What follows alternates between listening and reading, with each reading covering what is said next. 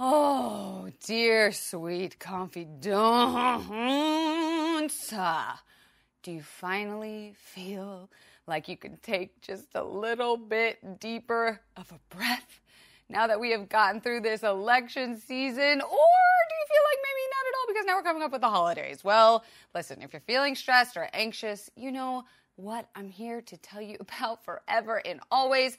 BetterHelp, baby. BetterHelp is a therapy app that matches you with counselors. It's affordable. And, you know, traditional counseling wasn't really for me. I didn't realize online counseling was exactly what I needed to feel comfortable. And the best part is financial aid is available. I know therapy is a privilege. We acknowledge that.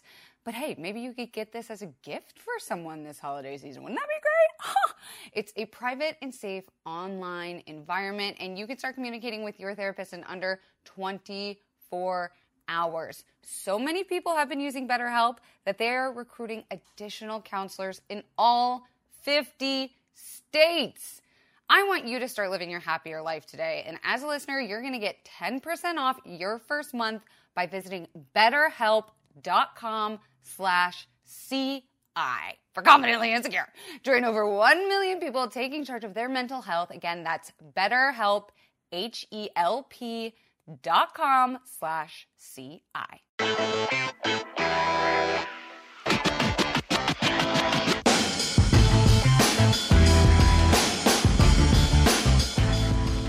Hello, confidants. Welcome back to another episode of Confidently Insecure, the podcast where we are absolutely sure we don't know everything. And I've got my friend here this week. I want to introduce you guys to. We rarely have dudes on this podcast that are straight and white. And that's not me being like, that's like, I don't love that that's a thing that we do. But it just happens to be that we don't really talk about things that straight white males are interested in or do. But this is my friend. Everybody say hello to Abby Robert. Hi, Abby. What's up? Abby, you're a stand-up comic and a writer and a producer of podcasts, and you actually have a new podcast out that I just did about self-help. And a woodsman. And a what? Oh, you're a woodsman. Yeah. Don't worry. We'll get into that. But okay. We've known each other I don't know. How long have we known each other? At least 7 years. We have not had sex, which is like great. Yep. That's like you're in a very rare bubble of straight white dudes with good faces and jawlines that are just my friends, truly. Yeah. And, you know, we always passed by in the comedy scene. A lot of the confidants know why I didn't fucking stay in the comedy scene. But I found a different way to do comedy. But you were always around like doing mics and shows and stuff. And I said this on your podcast, but you were actually one of my like stuck memories about trying to get sober. Because I remember you like got sober and it was a big deal for you, right? Yeah, we were talking about on your podcast how like if it wasn't for me, you never would have gotten sober. You would have never, gone on to do all these great things. Okay. And it's the least I can do, and I'm super super happy I could help you. The funny part is on your podcast, we were both trying to remember a conversation where we had, and I was thinking of a conversation that I told you I was getting sober, and you were like, yeah, this is great. Like, I hate it when people are like, I'm going to get sober, and it lasts like 3 days. And I'm like, wow, you have no willpower or whatever. And I'm sitting there like, and you're like, oh, yeah, totally. And then like a few days later, we saw each other at the Comedy Store, and that was the conversation you were remembering. Right. And I was drunk. I did. Yeah. You did not stick around. Yeah. Tell us about your new self-help podcast. So I have a new podcast. Give me 1 sec. I'm just going to adjust my camera. What does your new neck tattoo say? We got to get that out of the way. We got to get it out of the way. It says infinite intelligence. Whoa. Yeah. Why? I just wanted a neck tattoo right there, and I couldn't think of anything. And I had, and then I was like reading this book, and it kept referring to that. I'm like, oh, that'd be kind of cool. It's like a neck tattoo. And then I got it, and I'm like, fuck. How did that happen between like the 2 days since I've talked to you? Well, I'd been planning on getting it for a while, Okay. but I didn't actually do it. Don't you have a neck tattoo that says I unemployed? have another one that says employable. Oh, Jesus Christ. You guys, if he wasn't committed to the fucking comedy bit, you get the vibe of who Abby is from his tattoos. I just think neck tattoos look cool. They are very cool. I've seen chicks start getting them like little line things, and I'm like, ooh, that's badass. I don't know if I could do it though. Whenever I see a chick with like a little tiny subtle neck tattoo, I think it looks so cool. Yeah, but like, I like want like a very feminine, girly neck tattoo, like right here too. get like a little flower bush or some shit, Harry Styles kind. Yeah, exactly. Wait, so you didn't tell us about your podcast? Oh, so I have a podcast. It's called Big Strong Boy Cast. It's about trying to become a bigger, stronger, better boy. And it is not me telling people what to do. It's just me just figuring things out, you know. And I got on the table, I got a bunch of personal development books, self-help books, informational books when it comes to like spirituality or business or just or growth, and they're all on the table. Me and the guest kind of go through the books, and hopefully the guest has some sort of relationship to one of the books, you know, whether it's a book about quitting smoking or a book about building a business or like anything like that, and we get to talk about it. We can also make fun of it because there's also like a lot of like cheesy kind of corny sort of like weird stuff in the self-help space. And I think it's a really good idea. Like, I've already told Abby this. I'm like, if you do this the right way, it could be very good, so don't fuck this up. But just the idea that like you're a dude who's going through this kind of transformative period of his life, you're about to turn 30, and you're not afraid to be talking about this emotional stuff. I am afraid, but I like discussing it and going into it. Yeah, you just got to lean into fear. Fear is like, it's good to go towards it, I think. And how long have you been sober? 7 years, not in a row. I've been sober two and a half years. Great. Yeah, we talked a lot about that on his podcast. Yeah, if you guys want to go over there and listen, I'll link below. You can get a little bit more depth about it. I gotta make sure I release it in time. Oh, or you know what? Maybe it'll just be a mystery. I'll have to fucking put it on my podcast. Yeah, you can find me on social, and then when the time's right, exactly. And the reason why you're here today is because, like, we're jokesters. We're friends. We're jokesters. We like to fart around with our trauma. Like, we like to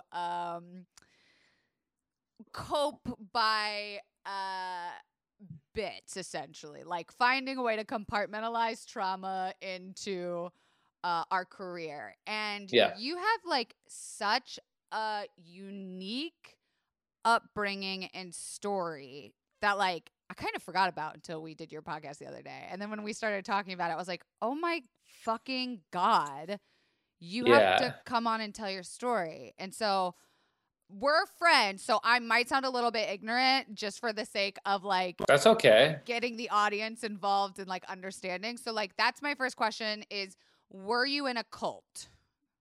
Yes, but very chill cult. And I'm still kind of in it a little bit. Going back to it, which is fucking crazy. I heard this news like this week earlier that you're going back. Yeah, I didn't go. I didn't set foot there for like 14 years, and I went back this summer and had the best time ever. So the cult, I mean, it's debatable whether a cult is the right word to describe hard. No, it's absolutely right? a cult. Yeah, okay. No, cult is a great word to describe it. Okay. But it's like, is cult the right word? Yes, but how bad is the idea of a cult? Oh, Jesus Christ, Abby. Okay, let's back up. Let's back. For example, the fuck up. like fans of like Ariana Grande are a cult. You know, it's a big cult. Is stan culture. I wonder if the word cult comes from culture. Anyways, let's back up. So you were born into a family that were like balls deep, devout.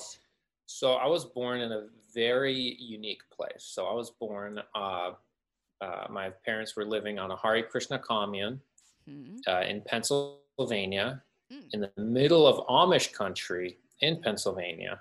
So it's like a Hare Krishna commune surrounded by Amish people, surrounded by crazy racist rednecks. Oh, wow. And fun. Yeah, and so I was born actually in the Amish barn. My parents No. decided to go to the Amish place to have us because like they're like really good at like giving birth, like all natural births and stuff Oh, like that. wow. Okay. I didn't know Yeah, that. yeah, and yeah, they only charge like $300 to us, I think, What? which is yeah, it's a pretty good deal. The hospital would have cost a lot more money, I think. I would think that they wouldn't charge you because they're like religious or just good people, right? Hey, they got to keep the. I was about to say keep the lights on, but then They don't have any. they got to keep the lanterns burning. Jesus Christ. The oil is expensive. Yeah, that the oil ain't cheap. So you grew up in a commune. So, I thought you were from so Canada. I am from Canada. So we lived there, and then my dad. It was the only cruelty-free dairy farm in America, Oh my God, which is sweet. pretty cool. And it's still around to Yeah. this day, actually. Huh. But it was very much like it wasn't autonomous. You know what I mean? You just Mhm. kind of work, and like the temple kind of owns everything, and it's just like it. And it was kind of mismanaged. My dad didn't see eye to eye with the way they were running things, and then also like the area wasn't the best. I like apparently they're like the Ku Klux Klan was setting up like a chapter in the area. And this is like in the 90s. And like the newspaper did a poll of like what people thought. And it was like surprisingly high number of people weren't against it. And my dad was like, okay, I don't think I want to raise my kids in this I love area. that your community did a poll in a newspaper. It wasn't my community. It's just, I literally don't even remember this place. I have no memory of it. I left when I was like 6 months old. Oh, and is that when you went to Canada? And it wasn't my community. It was like the neighboring town. It was like Got the it. city newspaper. We were in the commune. We were completely removed from everything. We Got were it. our own little isolated little, it was just a dairy farm basically. Got it. But you were telling me the other day that like there's like balls deep Hare Krishnas, and then there's kind of like subtle. Yes.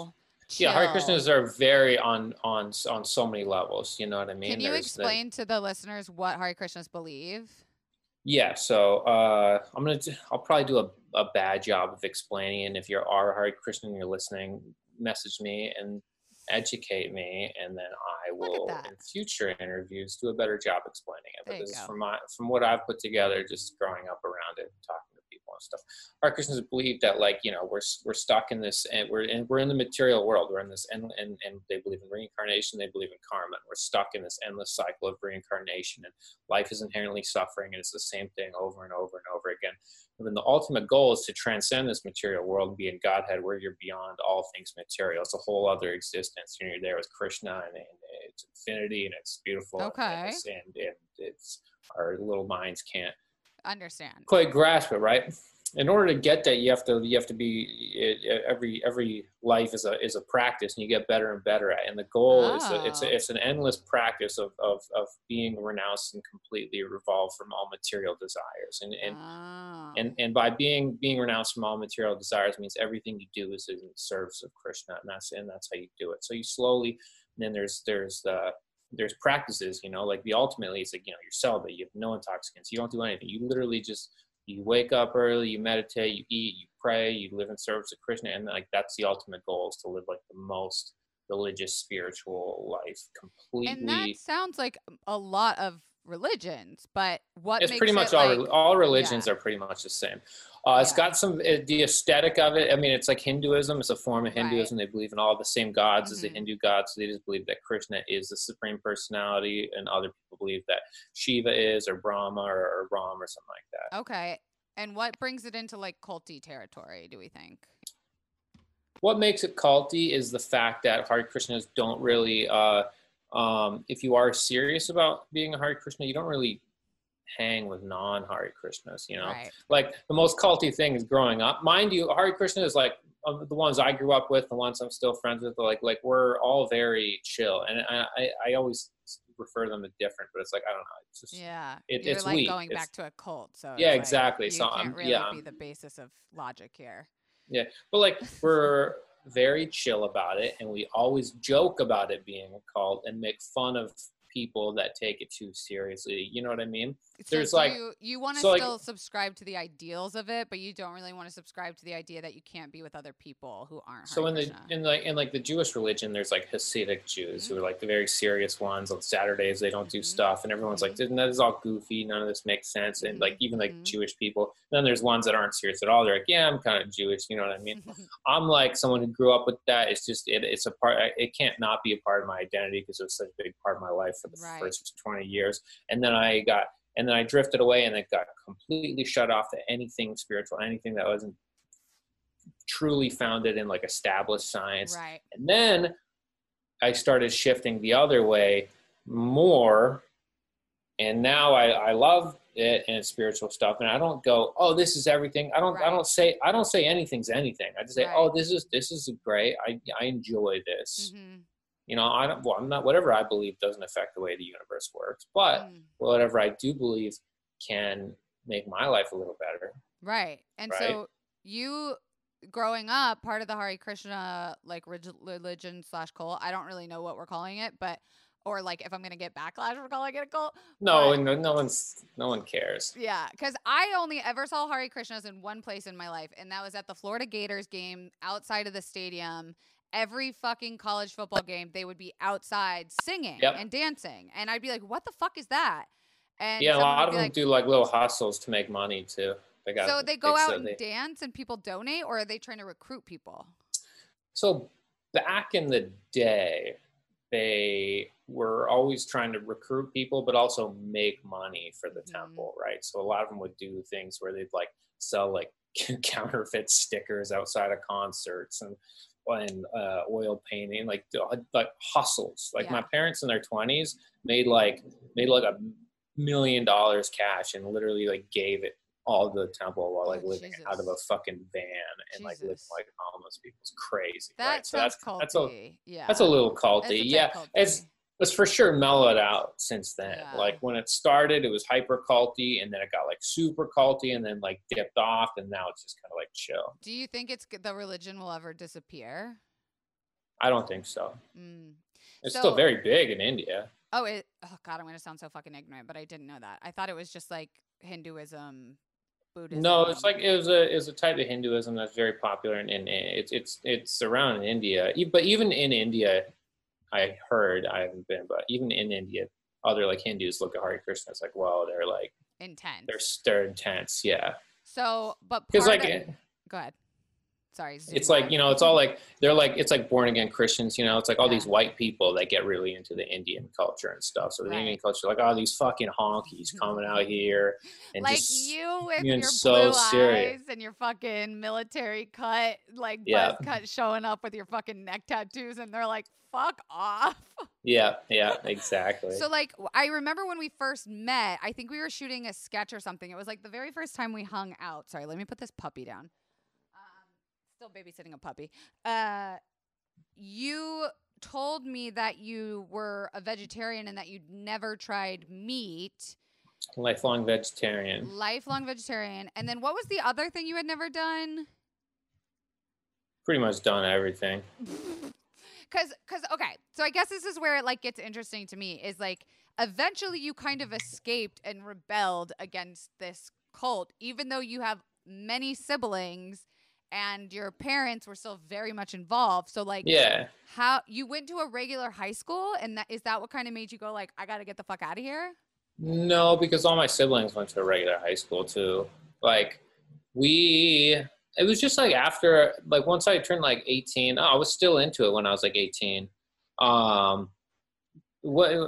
I lived in an area that didn't have other Hare Krishnas there, so I only hung out with non-Hare Krishnas, and it just slowly drifted. And then I just started, just reading more books and just getting more interested in other ideas and stuff like that. And it just became like a slow, gradual phase out thing. I was never like, I see you guys later. Just like, I never quite rebelled and left. Right. There was no quite event. There was just a slow drift away. Well, you did come to Hollywood and become an alcoholic.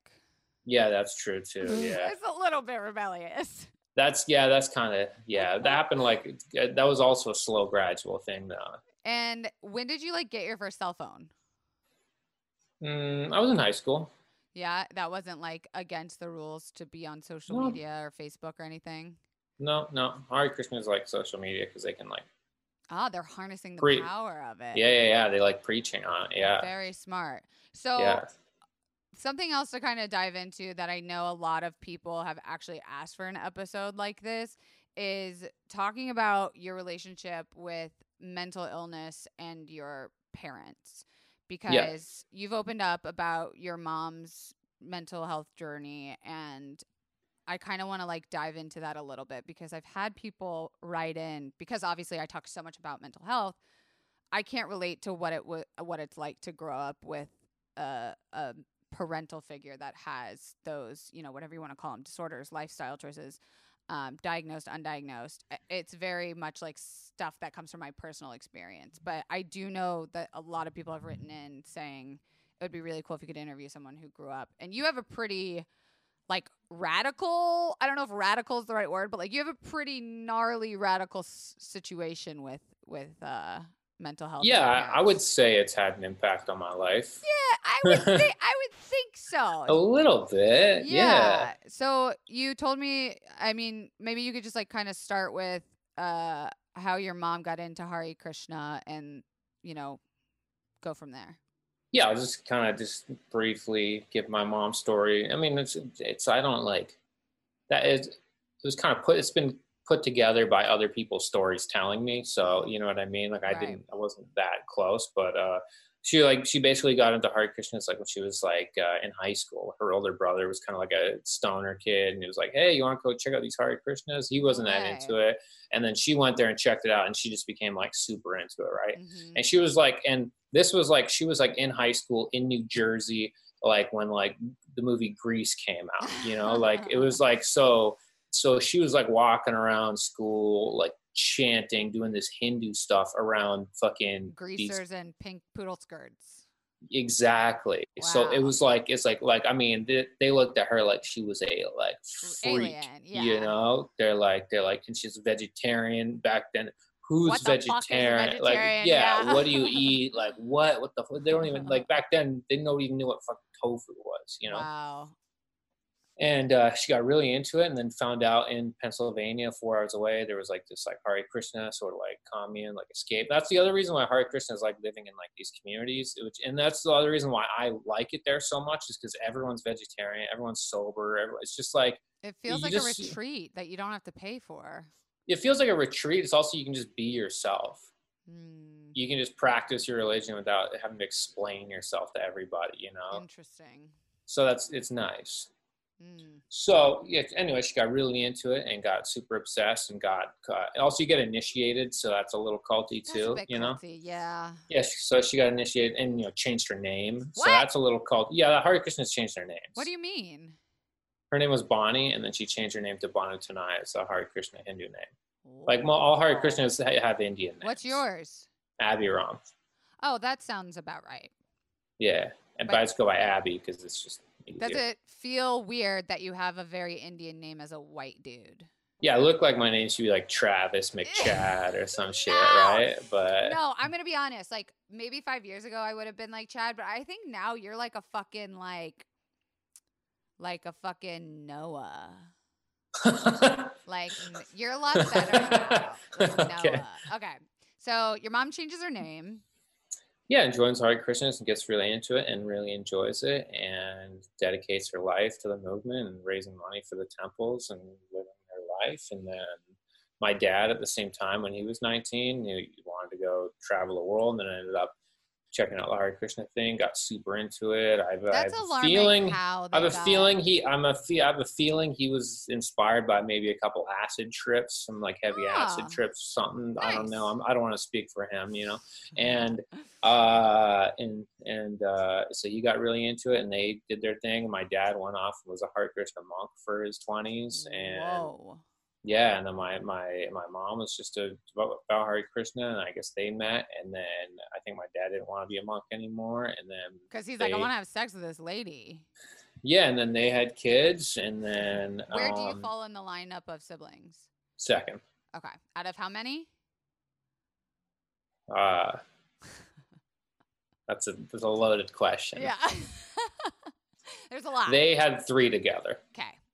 We'll focus on that. Yeah. Older brother, younger sister.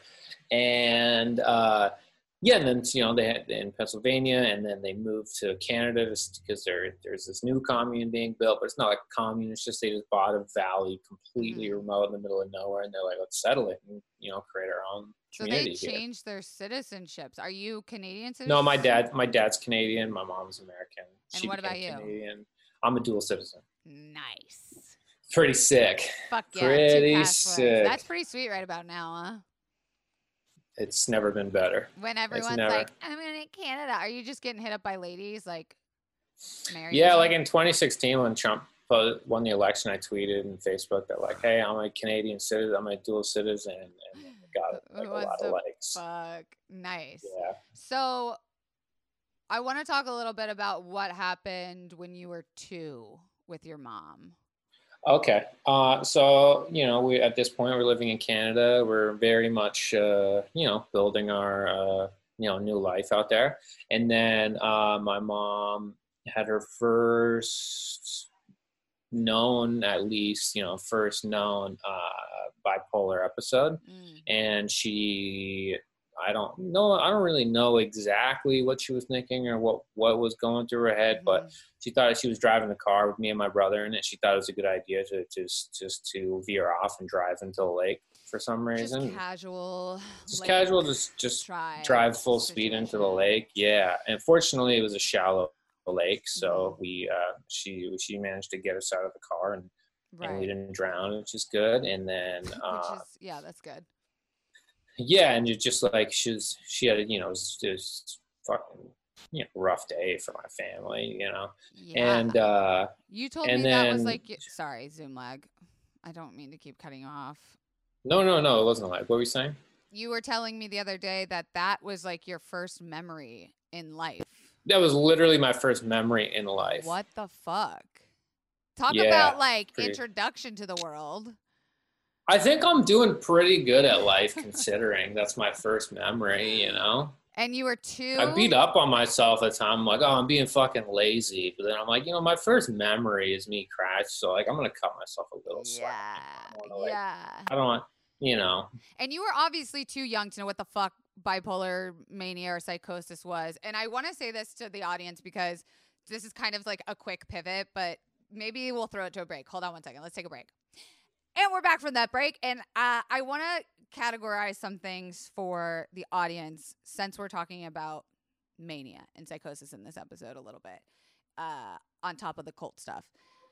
There is a blanket spectrum that I think is expanding, and people kind of use terms that we're learning more about a little flippantly. And I see it a lot happening on TikTok. So I want to just, for the audience, just really quickly separate what psychosis, mania, and hypomania is. And, a lot of people think of bipolar as 2 people, right? Like kind of Jekyll and Hyde, like super, super highs and super, super lows. And that is kind of like the classic unbalanced mood swings of like a bipolar diagnosis, where someone tends to have what's called hypomania, which is a lot of energy, super excitable, good mood, spending money. We tend to do reckless things. We can stay up for days, and it's noticeable, but it's not interfering with your life. And that's usually like a sign, like some of the first signs that people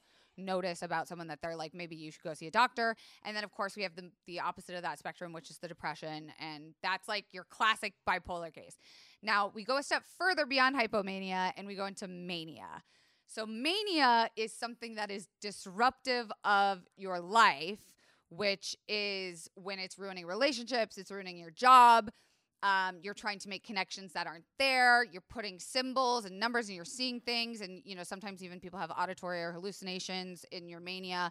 That's a step further. And that's like a rare type of bipolar that I think people are like, oh, I'm being so manic. And I'm like, manic is not what you're being. You're being hypomanic, but you're not being manic. And then one step beyond that is psychosis, which is the person doesn't know or acknowledge or understand their reality. And that's when you hear about the stories about, the guy who supported Coney fucking 2020 or whatever that was, where he like ran in the middle of the street naked and he's talking in tongues and screaming, you know, the N-word, and like that's psychosis. So I just wanted to separate that. Kind of bugs me how everybody talks shit about that guy. It's like if people have like, you know, 100%. People have mental disabilities. They're like they're the most protected, rightly so, the most like protected, taken care of people in our society. And then if somebody has a disability in another form, they're like, look at this. It's like Kanye. It's almost rewarded. Yeah, the way people talk shit about Kanye, it's like every like quote unquote smart late night comedian will be like, oh, what a fucking idiot. It's like you guys aren't. No one fucking knows or gives room to the idea of understanding like what that actually means. And I'm loving that you called it a disability, because I just learned the other day that when you're like getting hired, you are allowed to mark that you have a disability off in your resume if you do have like a diagnosed mental health disability. It's not, you know, nothing it's not always a disability. Yeah. Right. And I mean, and it has its benefits and stuff too. And it's different. And it's a crazy fucking spectrum. And I don't really know that much about it still, but. Well, so like kind of going back to your mom, that first incident that happened when you were 2 would be like a break or, you know, a psychosis. That would be like mania, because she was like running around naked and stuff like that too. Right. And it's like, so you were too young to really understand what that was. And do you remember ever a time growing up that was explained to you, or how did the Hare Krishnas take it, or like?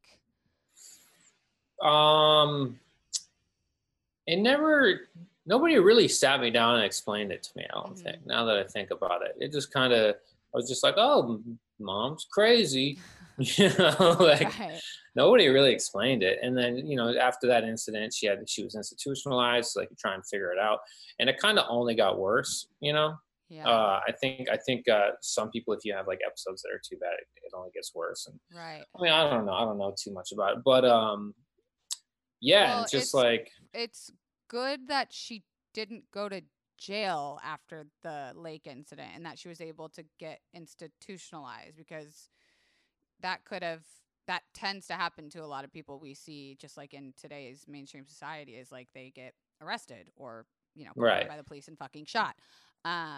But the institutionalization didn't necessarily help. No, not at all. Literally nothing helped. Jesus. It literally only got worse. I mean, I say that, I don't mean to laugh at that. No, I mean, like you're allowed to. That's just your like, fucking experience. Yeah, I mean, it's I don't know. It's just some people, for whatever reason, they just can't come back from it. There's just whatever information, whatever thing they need to hear, or whatever inspiration or whatever voice is dominant in their mind or whatever, they just don't get better. You know, I know other people that had it, they're great. They don't need pills. They don't need anything. And they are just honest with themselves and work on it, and they figure it out. I think being like honest with yourself about it is maybe the hardest step in that process of like, I know I don't think I would ever be able to admit it to myself, because I would have a very hard time. I'd be very afraid of my own brain, I think, which is like not cool to say, because a million people live with mania and psychosis and are completely fine and successful. But like, how did that affect your relationship with your mom growing up? Now, I know what you're thinking, Kelsey. When did you become obsessed with cowboy boots? Well, did you forget that I was raised in Florida? Are you forgetting I'm a little country girl by heart? I even wore my Tacovas recently when I went on a ski trip with my family to Colorado. I wore my white Tacovas when I went to the Taylor Swift concert. And if you didn't think you would need cowboy boots anytime soon, might I remind you that Beyonce just dropped her little country album, and you're gonna need some Tacovas. Tacovas is my favorite boot brand, and they're bringing a fresh perspective to hair heritage boot making. So they've carried forward all the time-honored traditions and quality you find in a great pair of cowboy boots, but they've innovated on comfort, style, and service. Their Western boots for men and women are handmade from the most premium leathers with over 200 time-honored individual steps. And Tecovas is Western to their core, offering a bunch of other head-to-toe Western staples, trucker jackets, the perfect jeans to go with your boots, performance pearl snaps, cowboy hats, bandanas, you name it, and they'll get you outfitted. If you can't make it to one of their stores, Tecovas delivers the most premium quality and most comfortable Western goods right to your door. Visit tecovas.com, that's TECOVAS.com, and point your toes west. Confidants, sober girlies, are you looking to cut back or cut out alcohol this year? Come on, join me and Zach on our sober journeys. Recess Zero Proof craft mocktails are the perfect alcohol replacement. We've recreated the cocktails you know and love, like a lime margarita and a grapefruit paloma, so you can enjoy the flavors and feelings of those cocktails without the booze. That's right, zero proof, zero compromise. Listeners can get 15% off the Recess mocktail sampler at takearecess.com/Kelsey. Each can is lightly sparkling mocktail infused with functional ingredients like so many stress balancing adaptogens, made with real fruit and only 25 calories or less. It's a guilt-free way to unwind. Whether you're relaxing after work or hanging out with friends, make Recess mocktails your drink between drinks, or like me, your forever mocktail. I am so obsessed with the ginger lime mule and also the grapefruit paloma for spring. It's my favorite go-to weekend drink. Get 15% off Recess mocktails now at takearecess.com/Kelsey, so you can enjoy your favorite cocktails without the consequences. Oh, I mean, we never really had one. I mean, like we had like supervised visitations and things like that, and yeah, it was never like and then it became like she just was like when we were hanging, she was just like one of us. She was like one of the kids, you know. Yeah. So we're just like hanging out, just like one of the kids, and then it became to a point where it's like she was like one of the less mature kids, even, you know. Jesus, what I mean? Right. And then it was like, it was tough. It sucked. And, you know, there'd be moments where she'd be a little better, but yeah, it was tough. And there was just always, it was nonstop. Yeah, it was never normal. Like a ticking It only time got bomb. worse. Yeah. And then how does Hare Krishna view mental health and illness? Or like, do they believe in it? Or I think that's an individual thing. There's no rule. There's no. Well, that's good. That's not culty. Yeah, I mean, it's like also like fucking the percentage of mentally ill people that are Hare Krishnas, I think, is pretty high. So they can't really say. I mean, that's something worth talking about, because so many people. I'm just guessing. Well, listen. I just know a lot of crazy. I just know a lot of people that are a little yeah, because I think like something I learned watching The Vow on HBO, which I know I asked if you had watched, and you were like, no, I don't want to watch cult shit right now because I'm like going back into it. But something I learned is like very normal, successful, like quote regular people get involved in cult-like behavior. But I think when you add a mental distress to that, of like you needing a support system or like a community to hold you accountable or something, if you don't have a community that does that, you could probably be ostracized from that. So did your mom like leave the community, or did she go on as a Hare Krishna, just not living there? No, she... well, that's one of the reasons why I drifted away from Hare Krishnas a lot, I think, is because I just like remember growing up. I just don't remember getting any like support through that period, you know? And so I was like, man, I don't know. These people like aren't there for you when you need them, you know? I mean, maybe they were, and I was just too young to notice, right? But that was like, that's what I told myself. So I was like, I don't know. Maybe these people. Maybe there's more. Aren't there for you when you really need them. you know. So But maybe they are. I don't yeah. know. Yeah. That was just my impression. I think it's like that's obviously trauma, you know?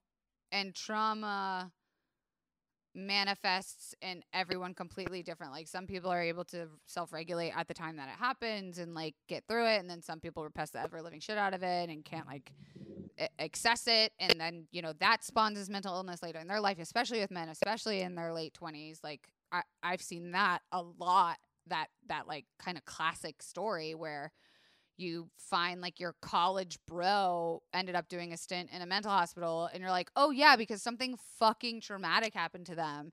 And like I said something fucking on your podcast the other day where I was like, I'm so like proud you're doing this podcast because like you're just doing it because you're bettering yourself. You didn't have some like fucked up trauma happen, like no one like killed themselves, right? And you're like, do you not remember the whole story of my upbringing?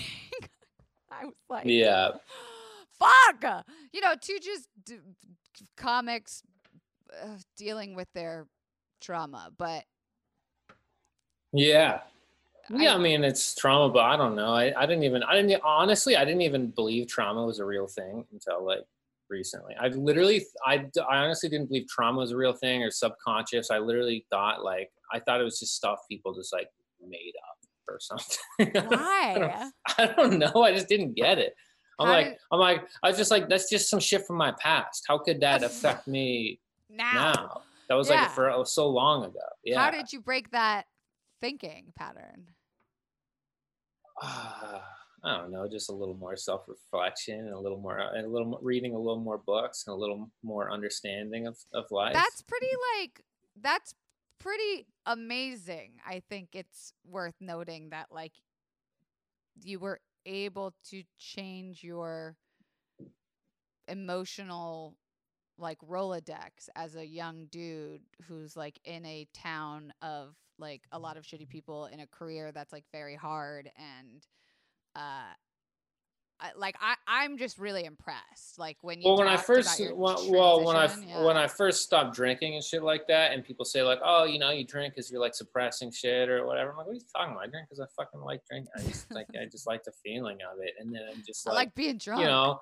And then after like some time would go by, like some feelings would just like start coming. I'm like, where the fuck? Where is this coming from? And I'm like replaying shit from my past and stuff. I'm like, why am I fucking tripping about this right now? And it would like affect me at the weirdest times, and I'd like get like emotional and shit. I'm like, okay, well, all right, looks like I got to start working on this. And then spending time alone in nature is pretty good with that too. And it's just like you and your thoughts. You can't have any self-reception or anything. You just like really reflect and just like, you know, you explore your mind a little bit, and thoughts just come up and stuff that's put away, and you get to really like face that shit.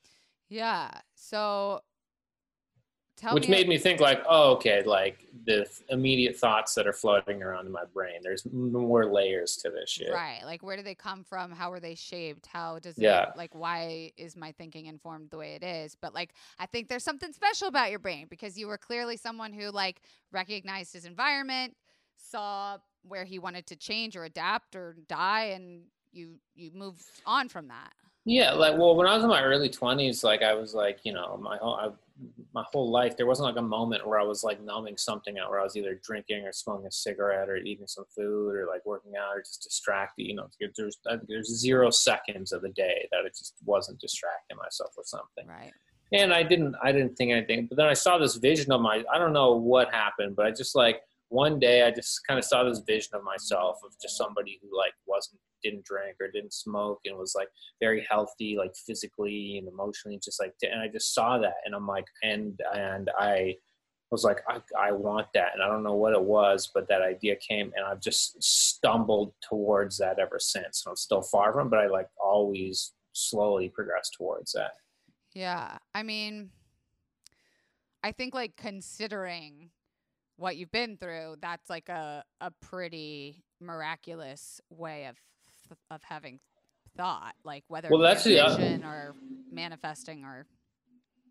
Well, that's the other thing too, is like, is you can go through anything, because a lot of people go through anything, and it's actually, how do I say this in a nice way. It's like You don't have to say it's like it's like if something's someone else's fault or like someone, it's like it's your job to get. It's not their job, and it's like, and if you have a resentment towards someone or some shit, it's actually you're doing a disservice to you and them and everyone involved and everybody in your life if you hold on to that shit. So did you find yourself at all resenting your parents for bringing you up in the Hare Krishna? At times, but it was honestly pretty dope growing up Hare Krishna. I actually really liked it. I always say that about Florida. I know it's not comparable at all, but I'm always like, I had no idea Florida was so fucked up and my upbringing was not usual until I left. And everyone was like, wait, what? Yeah, right? Yeah. Like how many, you have to, every time you tell your story, you probably have to like tamper people's expectations. Yeah, I can't. It took me forever. I never even talked about it on stage or anything for my first like 7 years. It's like it's just still impossible to describe like what it was like. But and I used to talk shit, but honestly, it was so dope growing up Hare Krishna because we lived in this fucking beautiful valley in the middle of nowhere, and like we had like our own kind of like. It was just like our own thing, you know. It's like even as a kid, the whole world's like your playground. Right. It's like even though it was like dysfunctional, it was like one kind of big goofy family, and you know, you could just walk into anybody's house, and you know, and if it was lunchtime, they'd feed you. You know what I mean? Like it was pretty dope. That's sweet. Yeah. So, I mean, I guess I want to ask about like what happened with your mom. She moved back to New Jersey to be with her family, and just never got better, you know, just, you know, would always, you know, every now and then would just have some incident, would get a little better and then get worse and then get better and get worse, and just got on, she was like just unhealthy, just like her expectation of reality and her life, and just nothing worked out. I think it eventually got to her, and I think she was just still they were trying to figure out some sort of medication. She'd be on and off, and she'd take some stuff and it would affect her differently. And it was just like, yeah, that shit was just, they couldn't figure it out. And then she just one day, she just decided to take her own life. Jesus. Yeah. That's like no punchline for that. No, it's horrible. Yeah. And you were 19? 17. I was in high school. I was like in grade 12. It was like 4 days before Christmas. Oh. She had jumped in front of the New York subway. Like, oh my God. I don't think I knew that. Yeah. I didn't know that. Until like years later. Really? Yeah. How the fuck did you find out? Her death certificate. How did you find that? I needed it to get a passport. Whoa. So you. Yeah. Okay. I'm just piecing puzzle pieces together. So you had lost contact with your mom at that point, like the relationship was severed, and then you go to get a passport because you're a dual citizen, and they need to. No. I didn't lose contact. We never fully lost contact. We talk on the phone every now and then. I just didn't know that's how she died. Oh, Jesus. Okay, I was like, wait, how long did you go not knowing? I just didn't know that specific detail. So I thought she just jumped in front of the train. Well, I knew she jumped in front of the train. I just didn't know it was a New York subway, which just seems more dramatic. Happy that's like. So you knew that she took her own life, and like we went to the funeral. Like me and my siblings got on a plane and went to the funeral. Wow. And I'm still like her immediate family. I'm still like super close with. They're like the greatest people ever. And I learned early on when I started this podcast, I had an episode with a girl who talked about her relationship to suicide, and I learned that it's the proper way to say it is that they died by suicide. You don't say they like committed suicide. You say they died by suicide because often the people who are in the state of like that whatever emotional state that they're in, it's usually not like them fully. Oh, that's a better way to just say it, actually. Yeah. Well, it didn't come from me. Like they are a victim of that. Right. It's not like they made the choice. Yeah. Exactly. And like, I don't know. My cousin died by suicide a few years ago. I've never really talked about it, but it was like pretty fucked up. It was pretty fucked up. I mean, like, it's always fucked up. It's always fucked up. And there's no way to talk about it without being like, Yeah, and then there's always the guilt, like, oh, what if I did this? What if I called more? What if I Oh my answered the God. phone? Yeah. Like, so it took me like a long time to deal with that shit too. Yeah. And like, I'm like, oh, what if I made more of an effort? right. What if I called Yeah. if I called one more time, would it be different? You know what I mean? Like that type of shit. 100%. And like, Yeah. my cousin had kids who, we're very close with, and I had a really hard time understanding how someone, could do that when they have kids. And something like one of the doctors told us after it happened was that, like, that's kind of what he was explaining to us, was like, when their brains have decided, like, okay, I'm going to do this act, it's not them any longer. And you can either catch them in that state and stop it, or it's going to Right. happen. And I think that gave me like a little bit of peace, because otherwise you're just mad. Mm-hmm. I was just Yeah, like, my friend Brody Stevens, who took his life a couple years ago, like I did a show with him in Long Beach like a week before, and after the show, he was like, "Hey, you want to ride home?" And I'm like, "Oh no, I'm good. I'm gonna ride with someone else because I didn't want to talk about politics or something." And then I'm just like, "Oh, like what if I rode with him, and what if he like talked about it? Maybe like we could have." Yeah.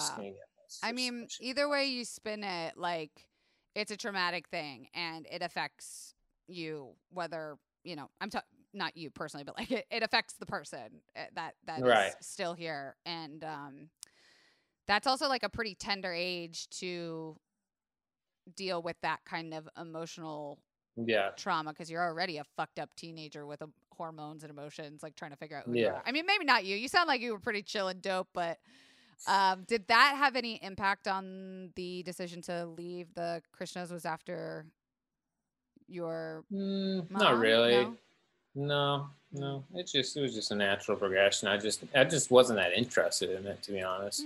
I was just like a young, dumb fucking idiot. I want to get fucking drunk and I want to just fucking work out. And it was just like a fucking dumb bro for a while. Yeah. Well, I always thought you were quite nice. I never put you in the category of like problematic white dude. Like I haven't heard any fucking Me Too stories about you. So that's good. And that's truly saying something in the world of fucking bro comedy in Hollywood. Like, well, I mean, I worked at the Comedy Store for so long that like when every person at the Comedy Store got Me Too, I'm like Jesus, I shouldn't tell people I work there. Well, yeah, because you're automatically going to be grouped in, or you're going to be called out for not calling it out more. Because I think that was another issue that like I had a problem with when all that shit was happening with Crystalia, was like other comics weren't stepping up being like, oh yeah, we like joked about this, that he, slept with underage girls all the time. Like they were like, what? No. I mean, I didn't know anyone who knew that, but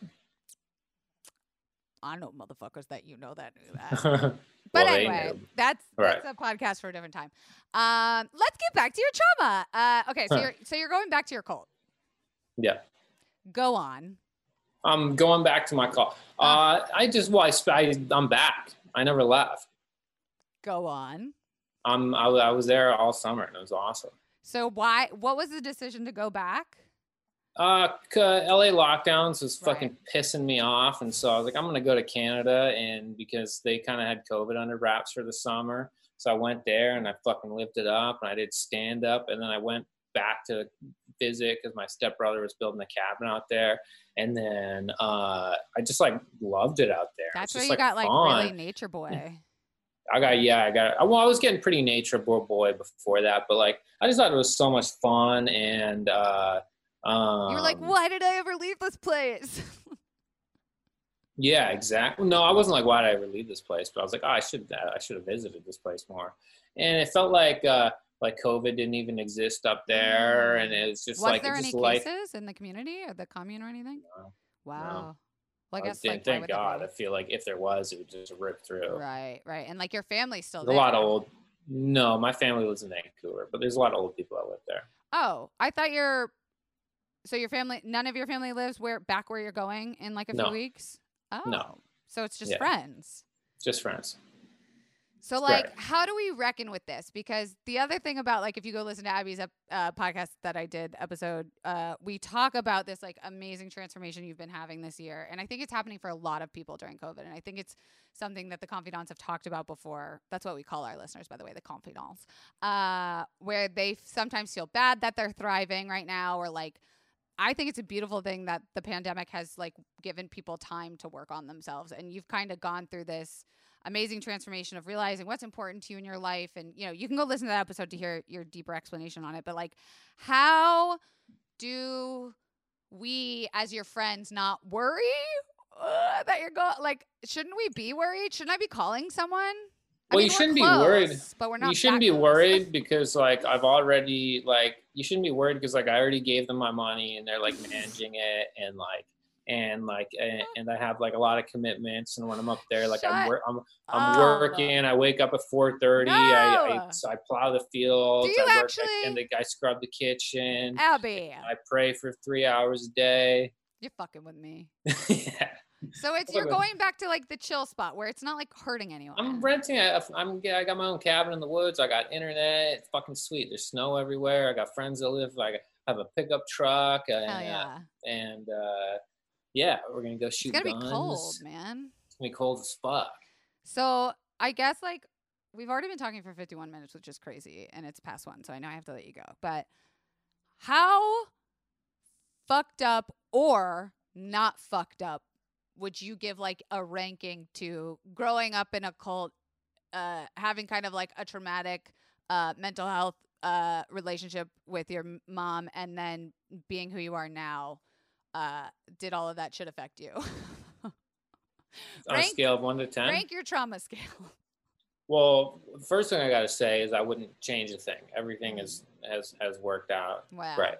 Dope. And that's just the way life is. And when you look backwards, you connect the dots, and because of that, I'm, like, this good person, and I'm happy. You know, it forced me to work on myself. I don't know. I treat people well, and very kind. You know, and so it's good.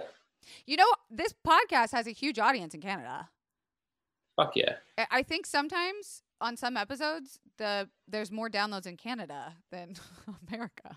Oh, that's amazing. What up, Canadians? I don't know why. Maybe I just vibe with them better. I've only been a few times, but it sounds like they're good peoples. But I don't know. Pretty sweet. And you're single. Maybe if there's some Canadian ladies listening to this, they can go find you on your farm this winter. Yeah, ladies, I got 70 pounds of dried lentils, cooking oils. I have a cabin. Wet now. I have a pickup truck. If anything goes wrong, if the world starts coming to an end, I know the backlogging roads, so we can avoid danger. This sounds hot, like an action movie, like Bird Box or some shit. Yeah, I'm ready for, like, some Mad Max shit out there. Oh, yeah. Man. All right. Yeah. All right. Well, Abby, thanks so much for just, like, casually talking about your trauma. And I hope the confidants know that, like, we've already talked about all of this off camera. So, again, I apologize if I was so, like, casual about, you know, bringing up so much shit. But I think it's your point of view of it is so inspiring. And I think it's actually going to help a lot of people kind of think about the way that they look at their stuff. Fuck yeah. Fuck yeah. Tell people where they can find you more and where your podcast is. Instagram at Abby ROBERGE, ABBY ROBERGE. Podcast, Big Strong Boycast. Look out for that. If you live in Los Angeles, you're looking to start your own podcast. I have a studio. It's called Melrose Podcast. I can help you get that started. What's it called? Melrose Podcast. Melrose. I thought you said Narrose, and I was like, the fuck is Narrose? Melrose Podcast. Got it. And yeah. And listen to your podcast when it premieres. Follow you on Instagram to get the premiere date. Fuck yeah. Okay, Abby, have fun this winter. Please, like, text every now and then so I know you're good. Oh yeah, I will. All right, buddy. All right, confidants, that's it for this week. Don't forget to rate this podcast 5 stars on iTunes. And if you're going to rate it anything less than 5 stars, please don't, because I'm very sensitive. You can pre-order my book. Don't fucking panic. Actually, it should be out by now by the time you're listening to this. And we will see you next week. Bye, confidants.